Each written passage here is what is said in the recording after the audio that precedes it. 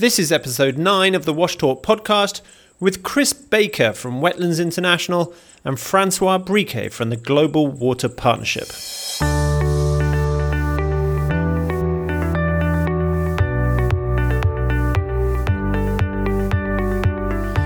Welcome to the Wash Talk podcast series from IRC. My name is Andy Narracott and this is the podcast where we open up the discussion on what the wash sector needs to do to achieve the Sustainable Development Goals. We'll be interviewing people from all over the world, from policymakers and human rights activists to economists and water service providers, to get us all moving closer to the goals we're striving for. Sustainable Development Goal 6. Thanks for spending some time with us today. Now let's get started. WASH and IWRM linkages are an integral part of Sustainable Development Goal 6, but achieving integration remains elusive. Today we're going to hear from two experts who will unpack the challenge at the practical level and then again at the global level, which we hope will improve our understanding of IWRM principles in WASH and help us work more effectively with our IWRM colleagues. But before we dive in, make sure you head over to ircwash.org/washtalk for the summary of the episode and other important topics we cover in the series. So without any further ado, let's jump into this episode on IWRM and WASH. Hello everyone, today I'm talking with Chris Baker at Wetlands International and François Brikke from Global Water Partnership.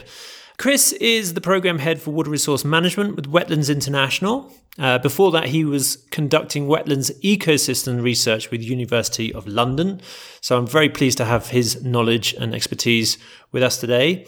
François Brikke is a senior network officer at the Global Water Partnership, development economist, sanitary engineer, and has about 25 years in the sector, working with the likes of UNICEF, World Bank, and IRC.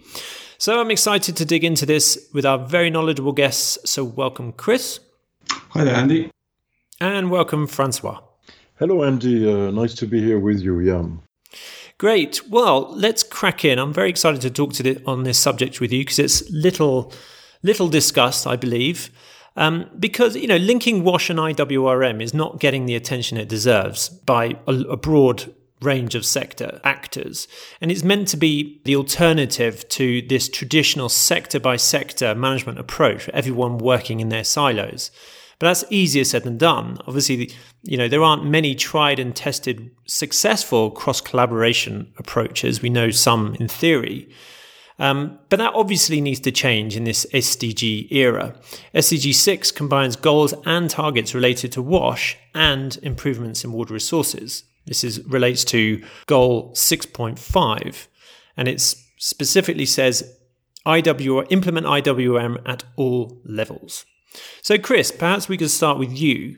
Could you provide the sort of high-level perspective on how water resource management is affecting WASH services? Thanks, Andy. I think that's a good place to start. To answer this question, you really have to step back a little bit from perhaps the more traditional level of attention of the WASH sector, which is rather more local, and look at what's happening to water resources more globally, if you like. And here you see that water resources and their availability are increasingly challenged, both by climate change and by increasingly intensive water use. Climate change, of course, is expected to affect the hydrological cycle, so rainfall and temperature, and its effects will be, for the most part, be manifested through the water cycle. It's likely to affect or change at least the availability of water, and it's also likely to affect the extremes, the droughts and the floods that may be experienced. And in this way, it's going to affect both the water resource, the supply of water, if you like, and it's also going to really affect the types of and the sustainability of the types of technology that already or will be built by the WASH sector. The second main driver problems, of course, is the world population and their need to be fed and their need for energy, both of which placing a greater impact upon our freshwater resources. The need for increasing agriculture and the greater need of water to support that, and also the need for things like hydropower, for instance, which also has a significant water demand. These will affect both the amount of water available, they'll affect the timing of water available, especially in surface water resources, but not only. And it will also, because of its increased use and the intensification of use, will most likely affect water quality. Now, together, all of these will affect the natural water cycle. And for us, and especially from my organisation's perspective, this is about the ecosystems you see at the surface, wetlands, lakes, marshes, swamps, rivers. These are all important wetland types that sit in the landscape, and they regulate really the availability of water to people, to nature, to industry, to society as a whole, if you like. And with these changes, this has important implications for the wash sector and how it can deliver water to people and how it can or should dispose of the water from sanitation. Right, okay, so WASH is really up against climate change and intense water use.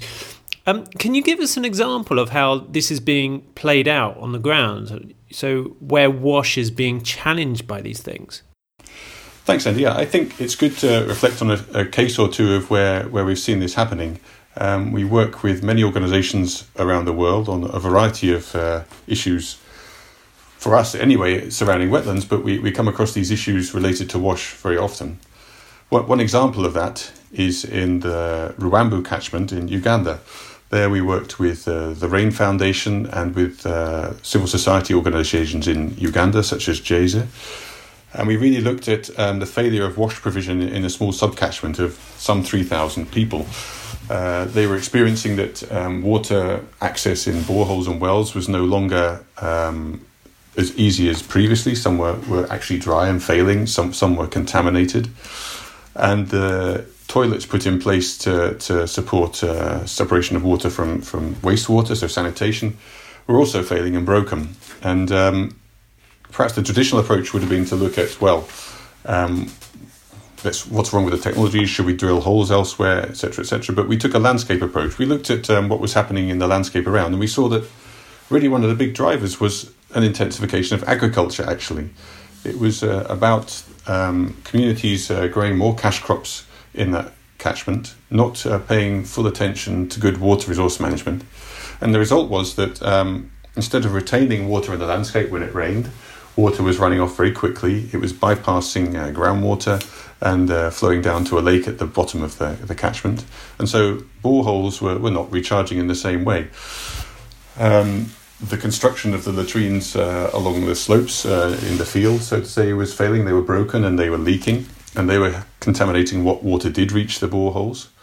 And then further down the catchment, we found that indeed around the lake area, people were encroaching into the wetland and damaging water supplies around the wetland as well. So in addition to revising, if you like, the local technologies that were needed to improve this situation, we also did a lot of work with the communities to look at how to keep water in the landscape, how to restore the way the landscape's water resources were functioning. That meant, not surprising solutions, really. It was about putting contours into the landscape to keep water there. It was about building toilets with the right sorts of technologies, compost toilets. And it was about defending the wetland areas at the bottom from community encroachment, so creating buffer zones around them so that people didn't encroach in and degrade the water supply. And the results were really very striking. We got from our point of view, we had a very nice greening of the region, a return to a more natural environment, which the communities really remarked upon. And we saw that a much more sustainable basis for WASH provision, the context was improved so that you could sustain the WASH provision over longer periods of time. So it was more cost effective. Okay, so obviously we need integrated water resource management to make this all work and get the results that you're seeing. So what needs to happen to get this integration going at different levels? That's an interesting question. We've been working under a partnership, a Dutch-based partnership with work in many countries around the world to look at this integration question. So there's a whole range of different actions that you could consider. For instance, at policy level, we see very often the WASH sector and the water resource management sector are quite separate. They have separate reporting lines. They even in some places sit in separate ministries. And if you want to try and improve integration, this just doesn't work. What WASH, its fundamental resource is water, and if they're not able to connect and talk to the ministries and agencies working with water and its management, it's rather hard for them to bring the message across and represent their issues. So at government and ministry level, we need some sorts of improvements in how that happens, if you like, interministerial task forces and cooperative arrangements between agencies. Another interesting level we came across is really at the operational level, more at the programming level. How do you bring water insecurity, if you like, into the planning of WASH? I think there's different frameworks you could think of to achieve that, which would be supportive of an integrated water resources management approach. But a risk-based approach is one that, for me personally, is very appealing and is being picked up by other agencies, indeed like UNICEF. And there you look at the risks to sustainable WASH delivery, and then that brings in this element of water insecurity at all levels, from the local level up to the catchment and even to the basin, if you like, and to national policy. Because you start to look at what's driving the risks to WASH delivery and to its sustainability. And I think implementing these sorts of risk frameworks, which actually already in other sectors such as the humanitarian sector are already finding more and more traction, might be a key to really unlocking some of this integration. It forces people to look at the risks rather than just a general integration. Another interesting aspect of this is really, can everyone integrate themselves, or do you need organisations to help them? And I think that's really an interesting area to explore, and it's something that we concluded is really something for civil society. You need organisations that can dialogue with the government, perhaps with private sector, perhaps with communities, and who can break through these sectoral barriers between WASH and water resource management. Yeah. So that's great. So integration can happen at the policy and programme levels and by cross-sector organisations themselves. So brilliant. So François, you can provide more perspective at the global level. 10 years ago, there was a lot of focus on WASH and less on IWRM. MDG area allowed the silos to grow, but not so in the SDG area. The silos have literally been brought together by the wording of the SDGs. And so how did it come about that IWRM was a key feature of the SDGs, but it was not picked up by the MDGs? Well, this is a good question, Andy, and maybe we can start by knowing when did the international community actually start to speak about IWRM. It became quite an issue during the Rio summit of 1996, where integrated approaches were promoted, and which actually gave the signal to the community to say, okay, we need an organization that will actually promote an integrated approach to water resources management, because it hits everyone: industry, agriculture, domestic users, the ecosystem. And so my organization was created as a response to this call. And so we, in 1992, the summit was, and we were created in 1996. And with this call, we did work quite a lot on promoting the issue, but somehow it was not picked up during the MDG era. Why is this? Because really we need to understand that the big difference between the MDGs and the SDGs is that the MDGs was focusing on poverty reduction, poverty alleviation, and SDGs are really focusing on development, including, of course, poverty alleviation. So it has a wider spectrum, a wider vision. So in a way, we were not considered as a key priority area of intervention. And, right, so this obviously was signalling a big change for organisations. So many are not really set up to collaborate. And, obviously we all know that incentives just aren't there. But what does this mean for orgs not specialised in WASH, particularly yours at the Global Water Partnership?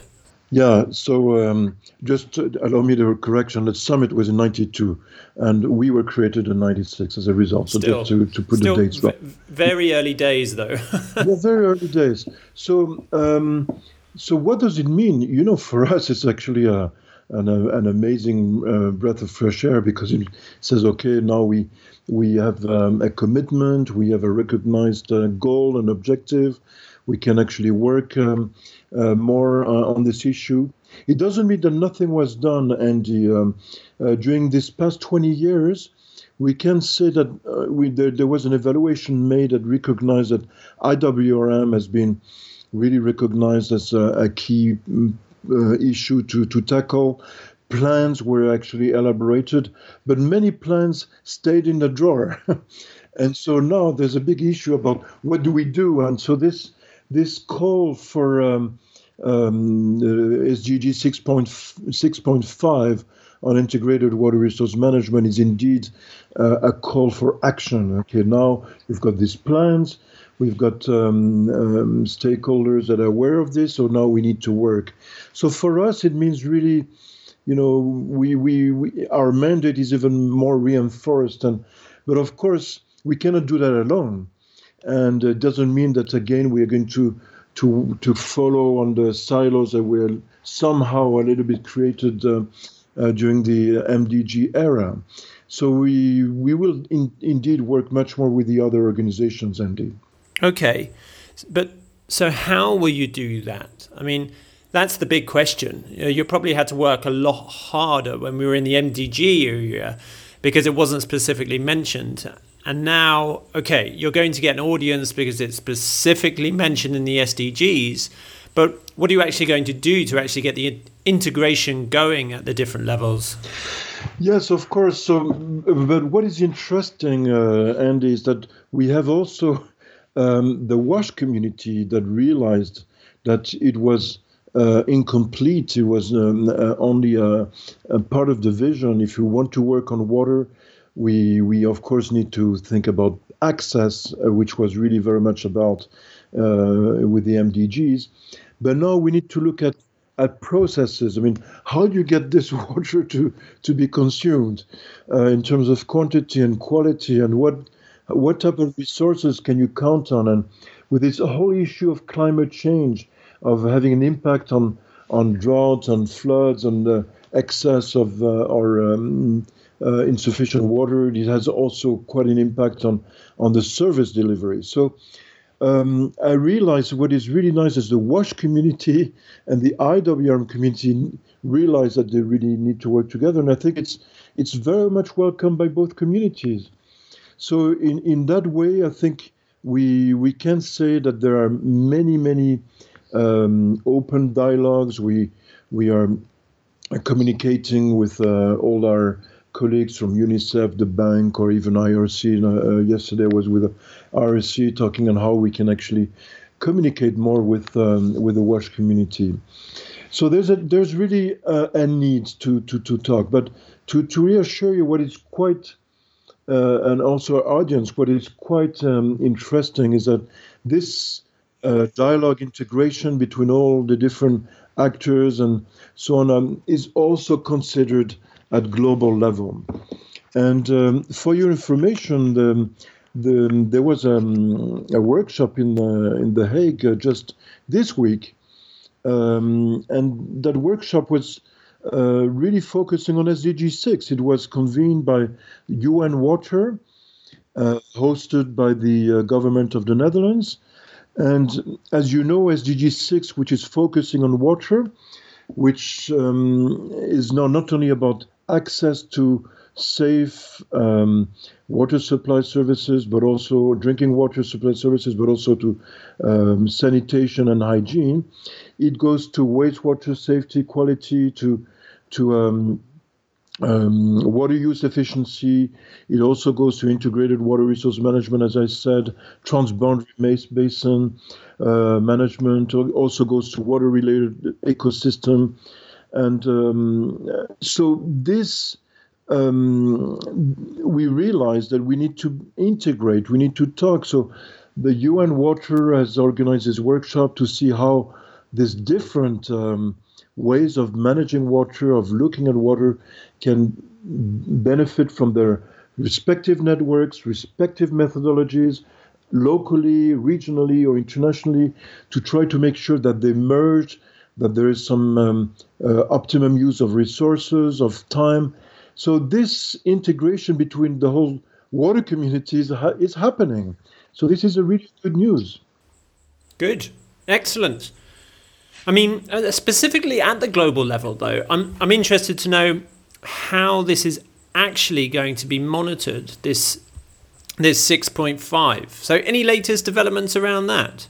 Yes, so 6.5 is divided in 6.51, which is about actually the integrated water resource management, and 6.52, which is about transboundary basin area. So UNEP DHI is the one from the United Nations agency that will be, each of the target indicator has a UN agency or a couple UN agencies responsible of collecting the information together with all the other agencies that will be working with them. So UNEP DHI is responsible for 6.5.1. There has been already some questionnaire with about 35 questions inside,